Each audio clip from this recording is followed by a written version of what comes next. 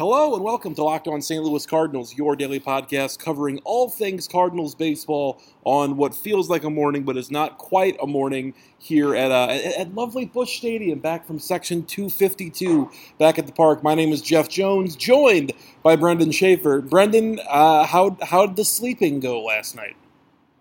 There wasn't a whole lot of it, but it was definitely enough, I guess I would say. I'm dragging a little bit today, but as I told you before we began, it was definitely worth it to stick around for the end of that game last night.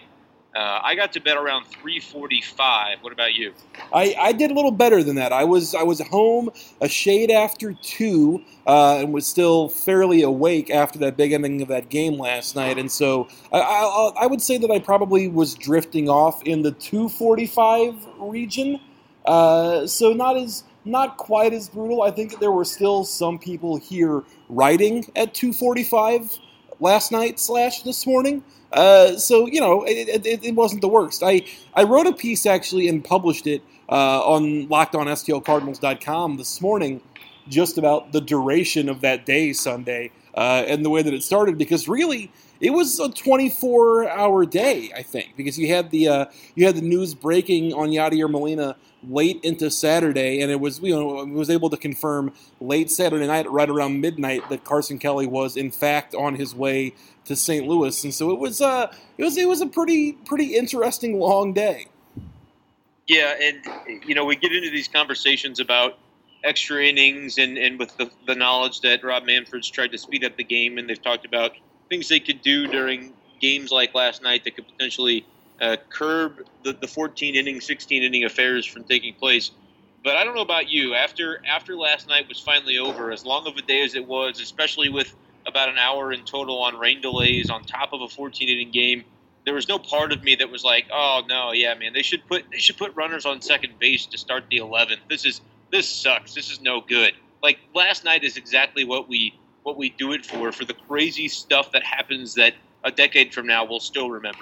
Yeah, 100% I agree with that. The people that I think care, at least from a media perspective, about that stuff, and understandably, is guys who are on print deadlines. But last night, once you had 2 rain delays, any game was going to blow the print deadline, I think, last night. So at that point, you may as well just kind of let it ride. Because, yeah, I agree. And I wrote about this morning. That's the wildest game that I've had a chance to cover in person, and that's going to be one that's for sure memorable. There were so many aspects of that game that were just absolutely wild last night, from the game perspective and from just the coverage perspective. So much of it was out of the ordinary that it was a cool experience, if nothing else. That's a game that yeah, for sure hangs around. The other thing too is that talking about starting an inning with a runner on second base, for example, if memory serves correctly, as I sit here and wind back through that game, I don't have my scorebook in front of me. I'd have to look it up, but I don't think that a runner on second would have scored at any point in those extra innings until, I guess, the Cubs' 12th. Hayward had a 2-out single. Maybe that would have scored a runner from second, but there was not a lot of offense in extras. Not a lot of threats, I guess, happening. Well, the Cardinals' bullpen did not give up a hit until Mike Myers gave up a couple 2-out hits in that 12th inning. So from when they took over this game late in the 6th, because Michael Wacha, you kind of forget that he actually started that game, went 5 2/3, gave up a couple of runs. I think all things considered, a more than acceptable start for him. When you bake in the fact that there were a couple of rain delays, that he came out after and still looked solid. But after that, 6 2/3 or so, 6 1/3. 6 1/3 was the final total, where they didn't give up a single hit and just one base runner, a walk that Tyler Lyons gave up to Schwarber in the 8th. So other than that, yeah, pretty remarkable. And like you mentioned, that's one thing that gets kind of lost in this game, because if it weren't for the bullpen and really the starting pitching holding up the way it did under some less than ideal circumstances, you never have what happened in the 14th inning actually get a chance to take place. Yeah, and I think, too, of all of the bullpen performances that really stood out last night, there were definitely 2 that I want to highlight. The one is Sam Tuivailala, pitching 2 perfect innings, hasn't pitched in a game in the majors since, I believe, April 9th. So nearly a month between Major League appearances for Tuivailala. He was sent down and on his rehab at Memphis. The idea was that he was going to be stretched out to be a multi-inning guy, but he's never really been that guy. And even in his one appearance in Memphis that went 2 innings, he only threw, I think, maybe 22 or 25 pitches. So it's not like he had a bunch of stressful experience. Last night he threw 2 perfect on 29 pitches and looked great. The other guy, and a guy that the Cardinals have been waiting on all season, is Greg Holland. And with Bud Norris now taking a rest, my guess is that Norris is going to be unavailable for both of these games here against the Twins before hopping back in when the team goes on the road.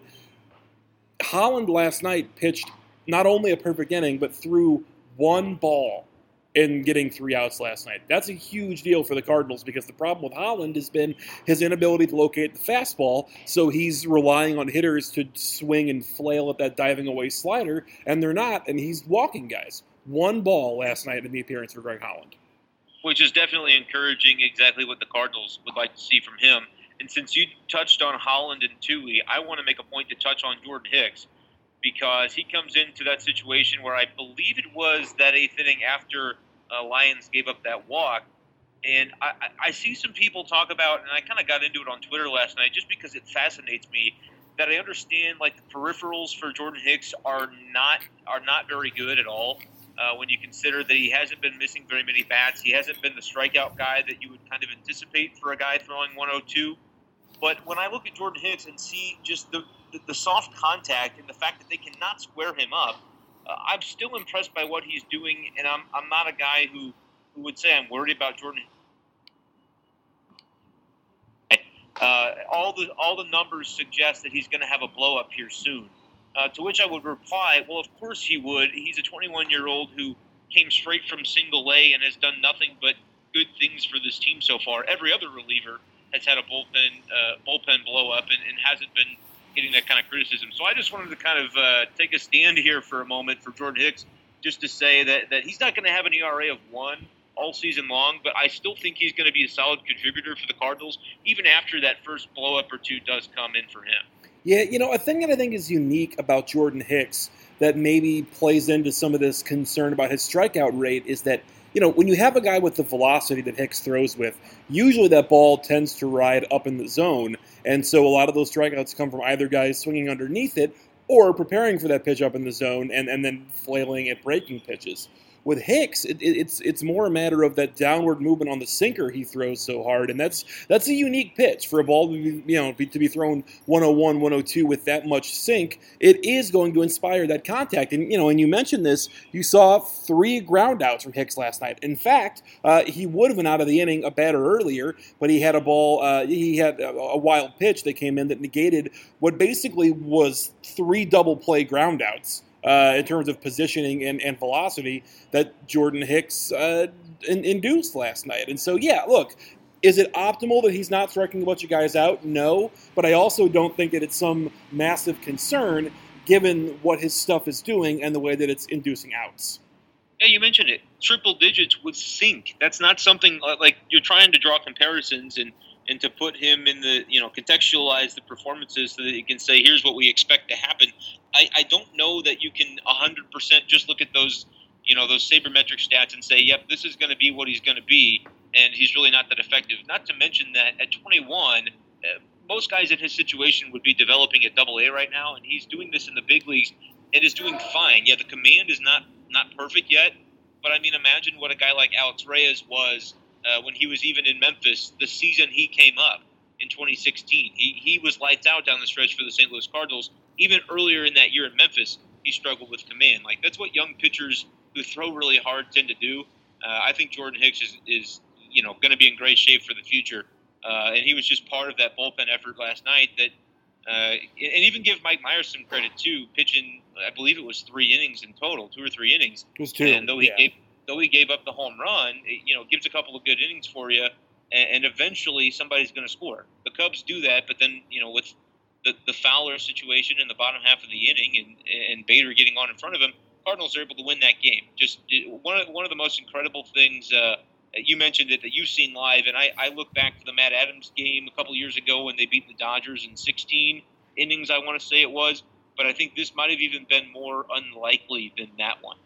Yeah, you mentioned the base hit that Bader had in the 14th. that raises a topic of conversation that I'm curious your thoughts, because I know we haven't talked about this before. It does seem over, especially this past weekend against the Cubs, but maybe in general, that some of the official scoring here at Busch Stadium tends to be, shall we say, favorable for the home crew. I mean, did you like?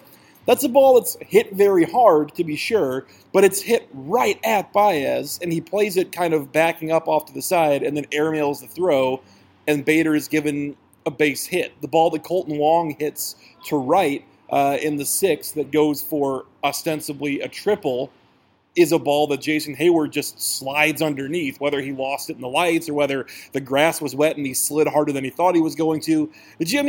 Are those plays where you kind of look at your scorecard and you go, really? All right, so here's where I'm okay with the Heyward one, just because I feel like when an outfielder messes up so miraculously that he doesn't touch the ball, it seems like that is typically the way it's awarded. Remind me, with Marcell Ozuna's play in left the other day, what was the call on that one? Because he missed the ball entirely, too, if I recall correctly.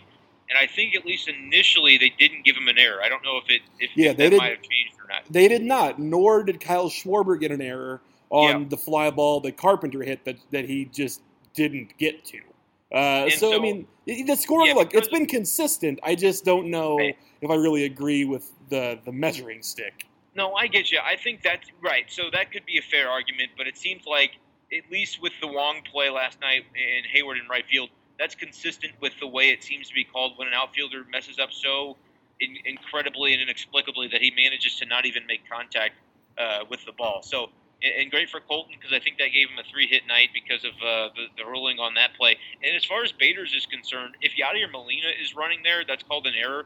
But I think you give a little bit of credit, too, to Bader because of his ability to force the issue on that throw because of his speed. And so, does the shortstop have to rush it so quickly if it's a runner, that's not going to bear down on you as quickly as Bader can? Sure. So I'm okay with that one, too. I see what you're saying, but I'm also, in general, okay with a little home cooking as far as the official scoring is concerned. So maybe that's coming from a place of bias for myself. One last thing about the game last night before we get into the Minnesota Twins and the action coming up here over the next couple of days. You were here last night at the end of the game. We both were here. Were you? It seemed to me that there was a feeling in the Cardinals clubhouse last night of guys that kind of didn't want to leave. I stuck around and was in Mike Matheny's post-game press conference with Kamish and Ben Frederickson and no one else. It was a quiet room. It was everybody was waiting in the clubhouse. I'll let you share anything from that because it wasn't on Fox Sports, so I haven't seen anything that came from that presser.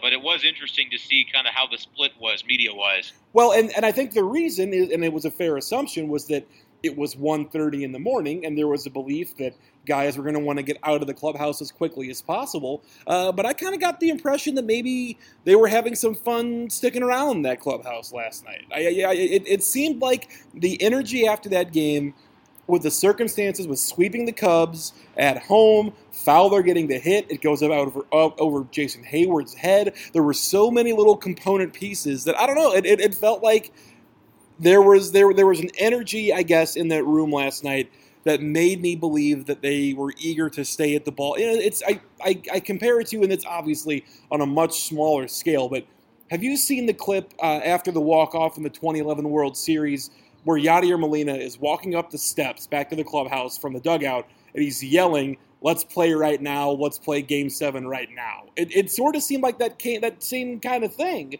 where the guys were fired up last night.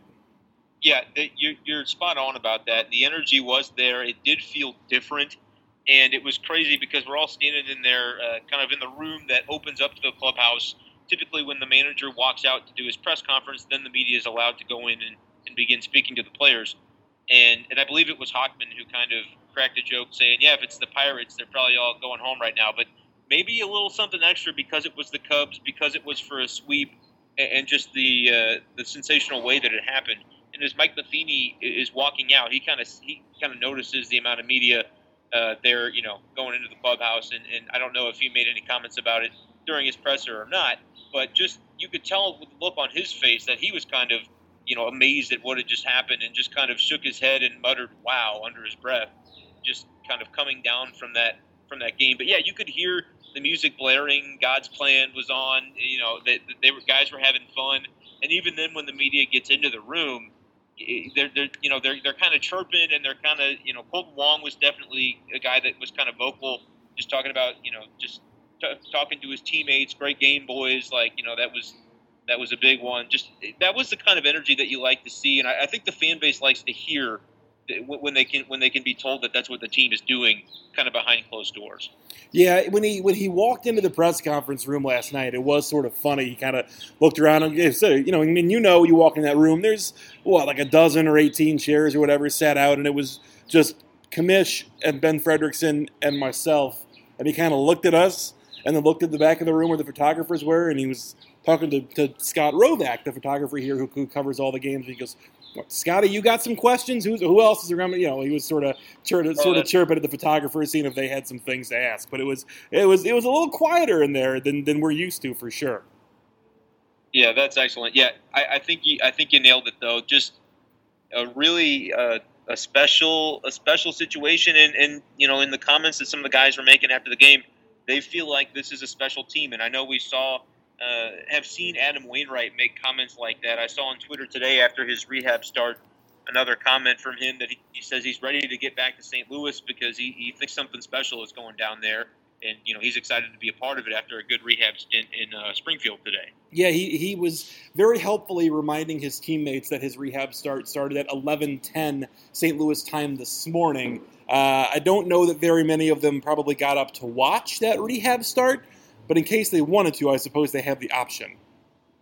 Yeah, he would have certainly welcomed that. And I know that the guys, and we saw this morning if you were watching the social media, they ended up FaceTiming with Yadier Molina, who was, I believe, still, I guess, in the hospital at that time. He was home. He came home yesterday. Was at home. Yeah. So because the doctors let him go home. So kind of cool just to see. I mean, it does seem like a pretty tight-knit group that they've got going this year, and I don't know what you would chalk that up to. It's not like it's a vastly different team from the past couple of years, but I think maybe you get the combination of guys that have been here who are tired of losing to the Cubs, who are tired of not winning the division, tired of not being the postseason team that this organization has been, that they think they are over the last couple of years, and then some new blood that has some real talent and is excited to try and make something happen here as well. And I think that's kind of it's manifesting itself in a pretty positive way for the Cardinals right now.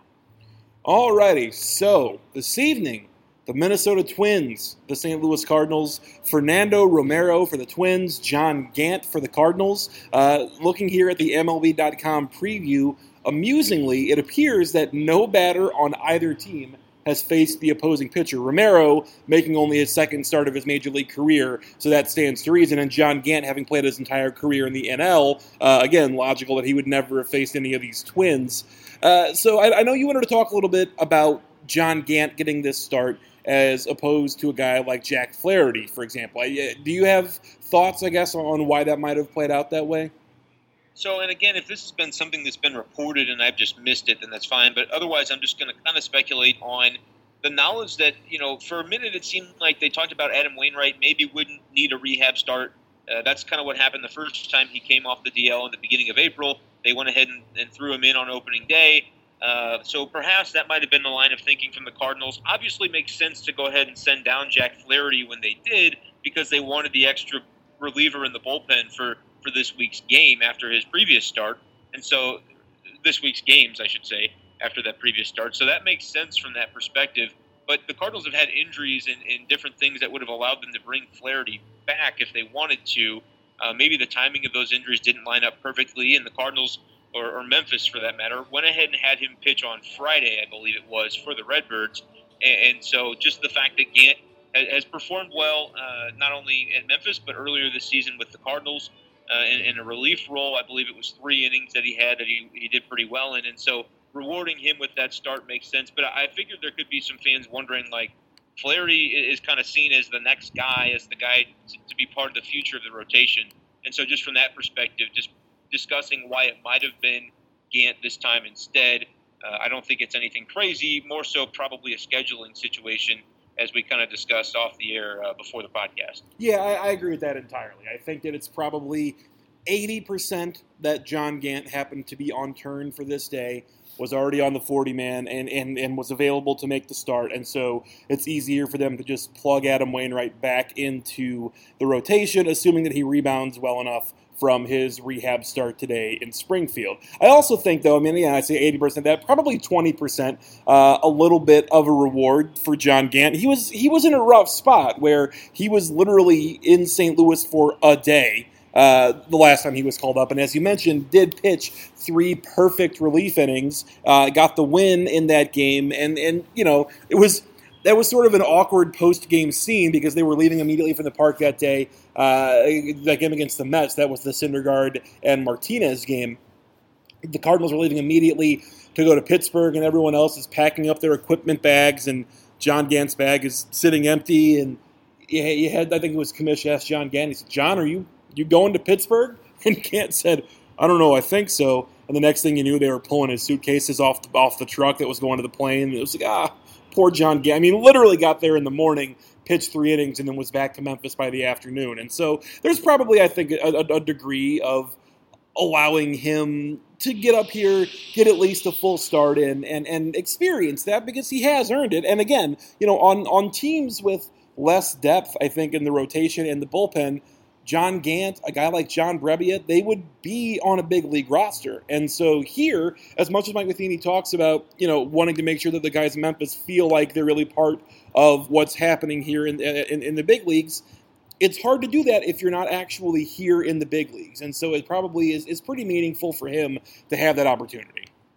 Yeah, when you consider the way the Cardinals and especially John Mozeliak has discussed trying to maximize the 25-man roster and have the shuttle to Memphis going consistently with relievers. And like you mentioned, Gant was kind of right in the middle of that when we saw last week, or a couple of weeks ago now at this point, where like 3 days in a row, different relievers were called upon for multi-inning stints, and the next day they were gone. And while that's effective from a roster management standpoint and like squeezing the maximum out of your 25-man roster, you do wonder if that, could be kind of a drag on some of those human being players who are actually being yanked around to that extent. Like they're major league ball players. They're guys who've kind of been up and down before, so they get how it goes. But I do agree that there's some kind of a mental break that you get from saying, yeah, you're going to be the guy, you're going to get to take this start. And yeah, you'll probably be going back down after that, but it's at least an opportunity to incorporate these guys a little bit more and make them feel like they're part of the show and a team that's having a lot of success right now in St. Louis. The one thing I do wonder about, though, is John Gant being a guy that hasn't made many starts at the major league level. And when these younger guys do come up, especially facing a new team that he hasn't faced, you wonder, innings-wise, what he's going to be able to give you tonight. If he can give you 5 effective innings, most of the time it's like, yeah, you take that in a heartbeat. Coming off a game like last night, though, certainly the bullpen situation is kind of murky to this point, where you don't have a lot of fresh arms, especially rostering a guy like Bonora, so you don't know if he can pitch. So I'm interested to see how that plays out tonight. I feel like the Cardinals are going to be kind of behind the 8 ball, though, unless I'm just not thinking straight, or John Gant goes out and gives you an exceptional outing. Yeah, so the Cardinals have not announced any roster moves yet today. We assume that it will be Myers sent back out for Gant. As we sit and record this, our buddy Jim Hayes, the cat on Fox, has posted today's Cardinal lineup, but he has cleverly cropped the photo so it only shows the lineup and not the remainder of the roster. I suspect that maybe was why he got to see it. But Carpenter leading off playing first, Bader batting second and center, Fowler batting third and right, Ozuna in left, Jerko at third, DeYoung at short, Wong at second, Carson Kelly behind the plate, and then John Gant. So notable there, Carson Kelly getting his first start of the season. Jose Martinez gets a day off. Tommy Pham still not back in the lineup. Otherwise, I guess not a lot of surprises. Carpenter leading off, I guess, with Fowler batting third. That's a little bit of an interesting twist, but so that's they're going to need to generate some offense there, and I think they're at a point now where you can't really sit Jed Jerko, you can't really sit Colton Wong, and so maybe Jose Martinez is going to feel that pinch a little bit. Yeah, I was just going to mention that, where it's funny how we go from saying one thing 4 weeks ago and talking about how Colton Wong's going to have trouble being able to find his way into the lineup when Jed Jerko returns. It seems like Jerko has not gotten as much playing time recently as he's maybe earned. And I think last night you see a home run and a double from him. and just more crisp, solid defense at third base. There's no way you sit him. To me, you sit Martinez a day, you sit Matt Carpenter a day, then you maybe find – I would not even be opposed to finding a way to give DeYoung a rest and just stick Jerko at shortstop for the day. What's the worst that can happen? Like just for a once-in-a-while kind of thing. Because his bat's got to be in the lineup, and with what Colt Wong's been able to do, really, I would say his numbers of the last few weeks, if you were to just look at that sample, have been pretty exceptional, and he's still giving you strong defense. So those are the two guys, as you mentioned, Jerko and Wong, that I, too, would like to see in the lineup. And then definitely keeping an eye on Carson Kelly, because you're not expecting much out of that catcher position when Francisco Peña's in there. Carson Kelly, over the course of his short Major League career, hasn't done much at the plate. But he's a guy that long-term you're hoping can at least hold his own as a hitter in the Major League level if he's going to eventually take over the catcher position. So I'm interested to see. I'd say put him out there every day. I know you wanted to give a nod to Peña yesterday. That's out of the way now. I want to see Carson Kelly every day until Yadier Molina returns, just to get an idea for what he might be able to bring on a daily basis. All right, that's going to wrap up today's Locked On St. Louis Cardinals. Be a quick set here against the Twins, a Monday and Tuesday, and then a rare Wednesday off day, and then they're off on the road for a little bit so we can get away. No one likes to be away from the ballpark, but maybe a couple days of rest to not be here quite so late, and jamming these day games after night games might not be the worst thing in the world. So we'll keep our eye out for roster moves this afternoon. Keep an eye out to see if there are any developments with the injuries the Cardinals are dealing with over the weekend. And from there, see how the middle infield continues to keep the bats swinging. So, Brendan, thank you so much, sir, for hopping on this afternoon. Thanks, Jeff. We'll see you later. For Brendan Schaefer, my name is Jeff Jones. Make sure you subscribe, as always, to Locked On St. Louis Cardinals.